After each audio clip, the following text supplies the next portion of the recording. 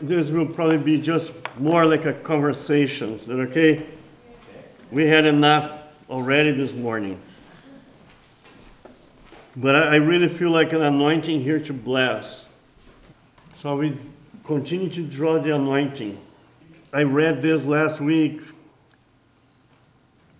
30, verse 18. Therefore, the Lord longs to be gracious to you. Therefore, he waits on high to have compassion on you. For the Lord is a God of justice. How blessed are those who long for him.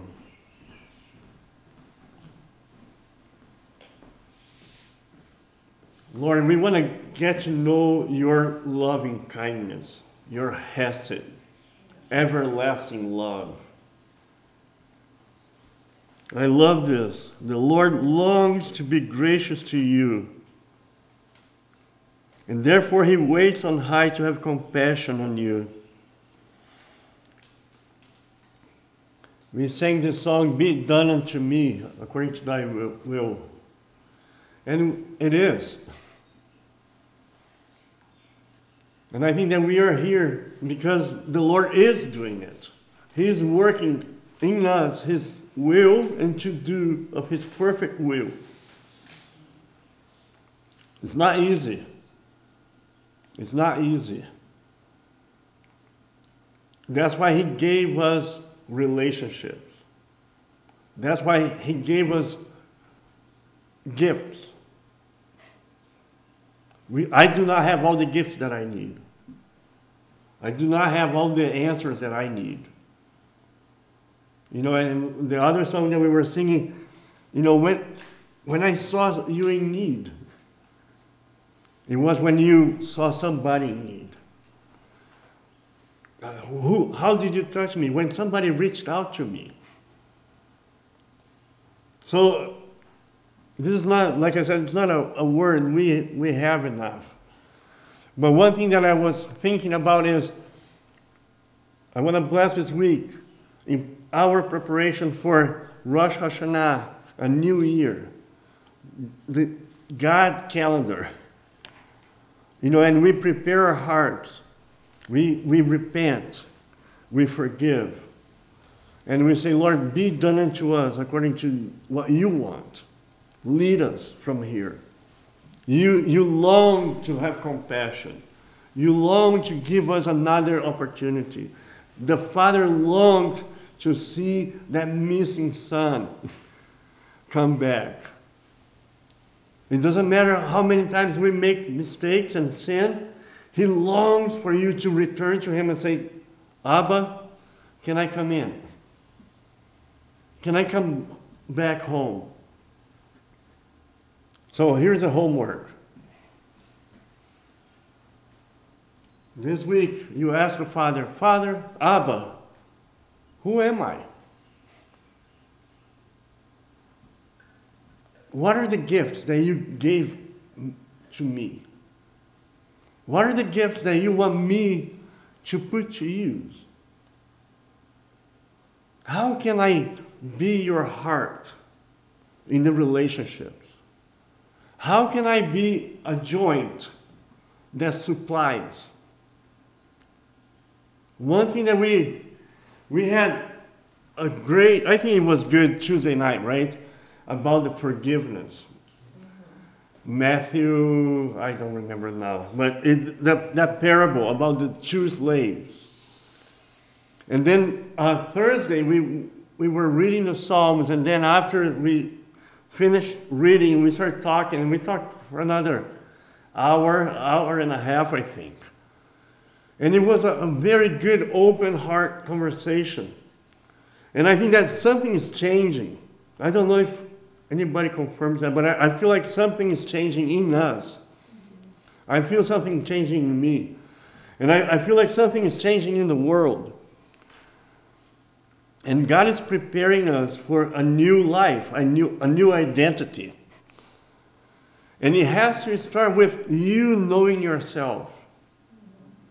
You allowing the Holy Spirit to reveal yourself to you. Ephesians 4:8, we usually start reading in verse 11, but Ephesians 4:8 says, therefore it says, when he ascended on high, he led captive a host of captives, and he gave gifts to men. And that means men and women. So each one of us is born with a gift or gifts. Each one of us that has the Holy Spirit, we have, along with the Holy Spirit, gifts. That I'm longing for the day that we will find those gifts, and we're going to stir up those gifts, and we're going to actually put them to use. I want to find out what are the things that God has given me.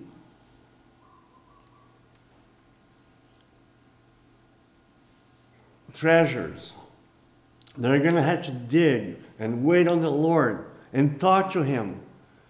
Lord, how do you want me to do this? It's not based on what you're going to do, but you being who you are. A finger cannot be an ear, or a toe be an eye. But if you are a toe, be the best toe you can be. If you're an ear, listen really good.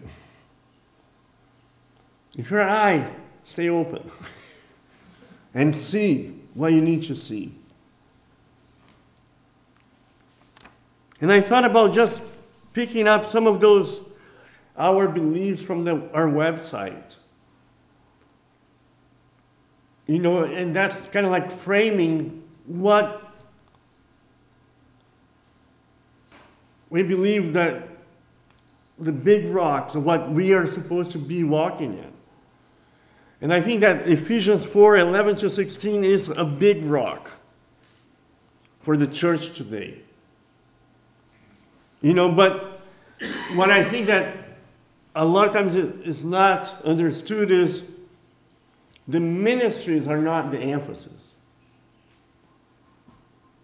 The emphasis is not in apostles and prophets and evangelists, pastors and teachers. The emphasis is in equipping the saints. A lot of times we get it all messed up and backwards. And we think we make a big deal out of the ministries. And we should be making a big deal out of each cell of the body, each organ of the body, each function of the body. That is a constant flow, right? There's the heart pumping life so that every cell is able to survive, not only survive, to thrive and to bless the next cell. And there's a constant flow of receiving, eliminating, and giving. You receive the new life, the new oxygen, the new nutrients. You grow, and then you pass it out. And then there's always the eliminating of what does not belong in the body anymore.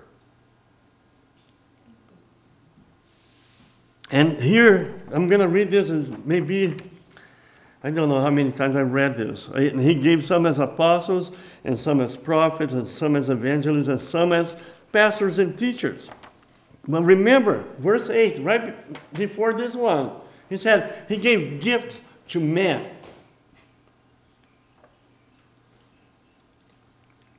And he gave these ministries for the equipping of the saints for the work of service, to the building up of the body of Christ. We are here to be equipped, to identify what we're being equipped with, learn how to use the equipment that you have received, and put it to use. Until we all God bless this for us. This is a change of paradigm. This is a rediscovering, fine-tuning your calling, your identity. The Lord used everything that He used to bring us up to this point to equip us. But now I think we need to get to know ourselves, discover ourselves, discover the equipment that we have, the gifts that we have received, like Paul told Timothy. Everything that you receive by the laying on of hands, stir up. Some of those gifts are only in you. And if you are not working, and again, it's not performance, it's not condemnation, it's not somebody demanding anything from you, it's you being who you are. You walking before your Father, discovering gifts that He gave to you, and that you give that back to Him in worship, in thankfulness. Until we all attain to the unity of the faith and of the knowledge of the Son of God, to a mature man, to the measure of the stature which belongs to the fullness of Christ. As a result, we're no longer, God bless this for us, we're no longer children, tossed here and there by waves and carried about by every wind of doctrine. I'm so tired of this. I do not want to be a child anymore. I want to know you. And I want to know myself. I want to be able to say, I am what I am by the grace of God. I am what I am by the grace of God. It doesn't matter what anybody thinks about me. I know because I know because I know. Then you cannot be moved by praise, and you cannot be moved by criticism. Because you're only moved by your relationship with the Father. And your identity does not come from what you do, but who you are to Him. Tossed, we're no longer to be children, tossed here and there by waves and carried about by every wind of doctrine, by the trickery of man, by craftiness in deceitful scheming. But speaking the truth in love, we are to grow up in all aspects into Him who is the head, even Christ, from whom the whole body, being fitted and held together by what every joint supplies, according to the proper working of each individual part, causes the growth of the body for the building up of itself in love. And I'm going to finish this really quick. John 17:11. He says, I am no longer in the world. John 17:11. I am no longer in the world, and yet they themselves are in the world. And I come to you. Holy Father, keep them in your name. Put His name upon you. The name which you have given me, that they may be one, even as we are one. This is talking about the unity of Ephesians 4, where everybody's going to come and everybody's going to move in who they are. Just like the Father and the Son and the Holy Spirit, they move exactly in who each one is, without competing, without one being better than the other. The Father giving glory to the Son giving glory to the Father. And that's where we are moving into. And then he continues, verse 20. I do not ask on behalf of this alone, but for those also who believe in me through their word, that they may all be one, even as you, Father, are in me and I in you. Oh my God. That they may also be in us, so that the world may believe that you sent me. Now listen to this. We heard this before. The glory which you have given me, I have given to them, that they may be one just as we are one, that they may be perfected in unity, so that the world may know that you sent me and loved them even as you have loved me. I believe this is true. I say, Lord, I believe this is true, but I want to know it. I want to experience it. I want to not talk about your glory. The glory which you have given me, I have given to them. I want to see it. I want to feel it. I want to see it manifested in our relationships. I want to taste and see the goodness of the Lord. I don't want to grow unbelieving. I want to grow experiencing you. I don't want to hear about it. Like Job, I heard about it, but now my eyes see you. And I think that that's where we are. I am in my walk with God. God, I know, I read, I believe the Bible, but now I want you to be real. And He is real. But I want the reality of it produce change. It's starting with changing me. So that the world may know that you sent me and loved them even as you have loved me. I want to know the love of the Father like Jesus knew the love of the Father.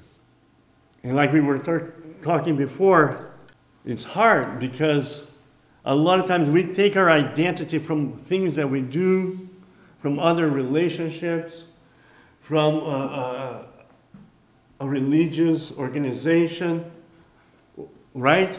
Or your job, and that's not who we are. We were born to be worshipers and to be in a relationship with the Father. And that's all that we're going to have left one day.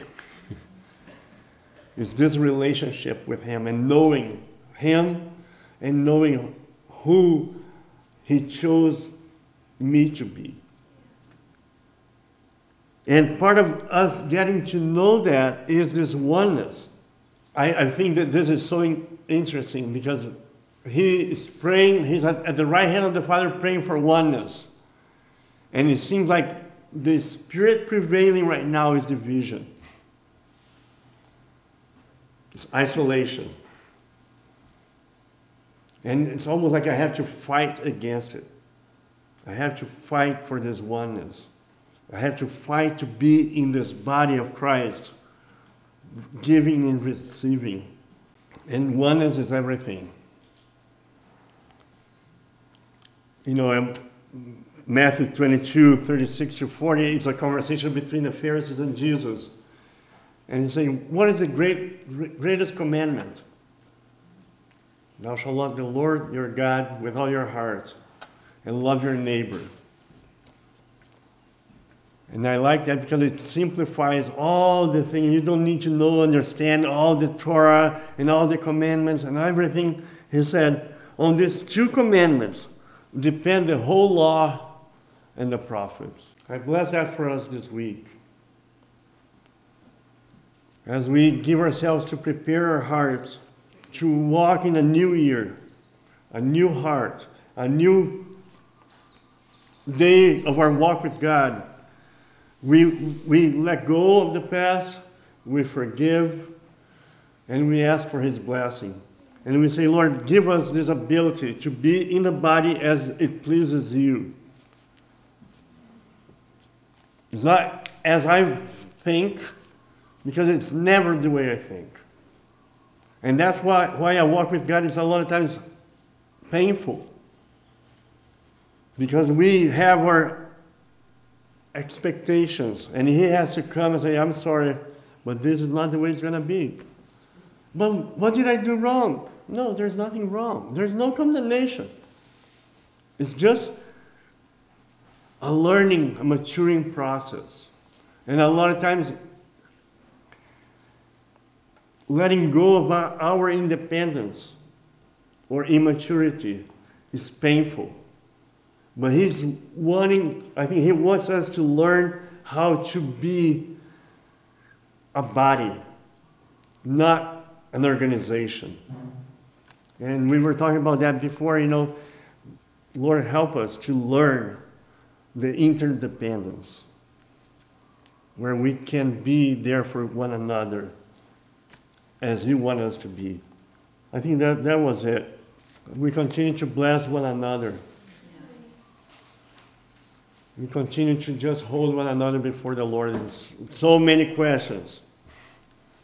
So many things that I do not know, and I'm just saying, Lord, you make it clear for us. But in the meantime, let us love you and let us love one another. And we bless everything that's happening around us. There's a lot of bad stuff, but there's a lot of good stuff. And there's a lot of good and bad. There are answers to prayers. And I really think that we are, write down in your journal what's going on. Because your grandkids, they're going to ask you, they're going to be reading in the history books about this pandemic, about this Israel peace deals, about the falling of nations and the rising of nations, about the economy, about the health, about everything that's happening right now. Like 50 years from now, it's going to be in history books. Because the world is changing. And again, you cannot expect everything to be easy, when there is so much that needs to be destroyed. I mean, that's Jeremiah. You're going to plant and build and take down and destroy. And that is where we are. And we prayed for this. We sang the song, "Be it done unto me, Lord." How many times we prayed the Lord's Prayer? Thy kingdom come, thy will be done. And we should not be surprised. We shouldn't. We could not be surprised. We can't be. Because the Lord is longing. And not only that, he is answering. But when he answers his prayers, it's above and beyond what we can ask or think. And it is a lot of times using you as the agent of change. But before he uses you, he changes you.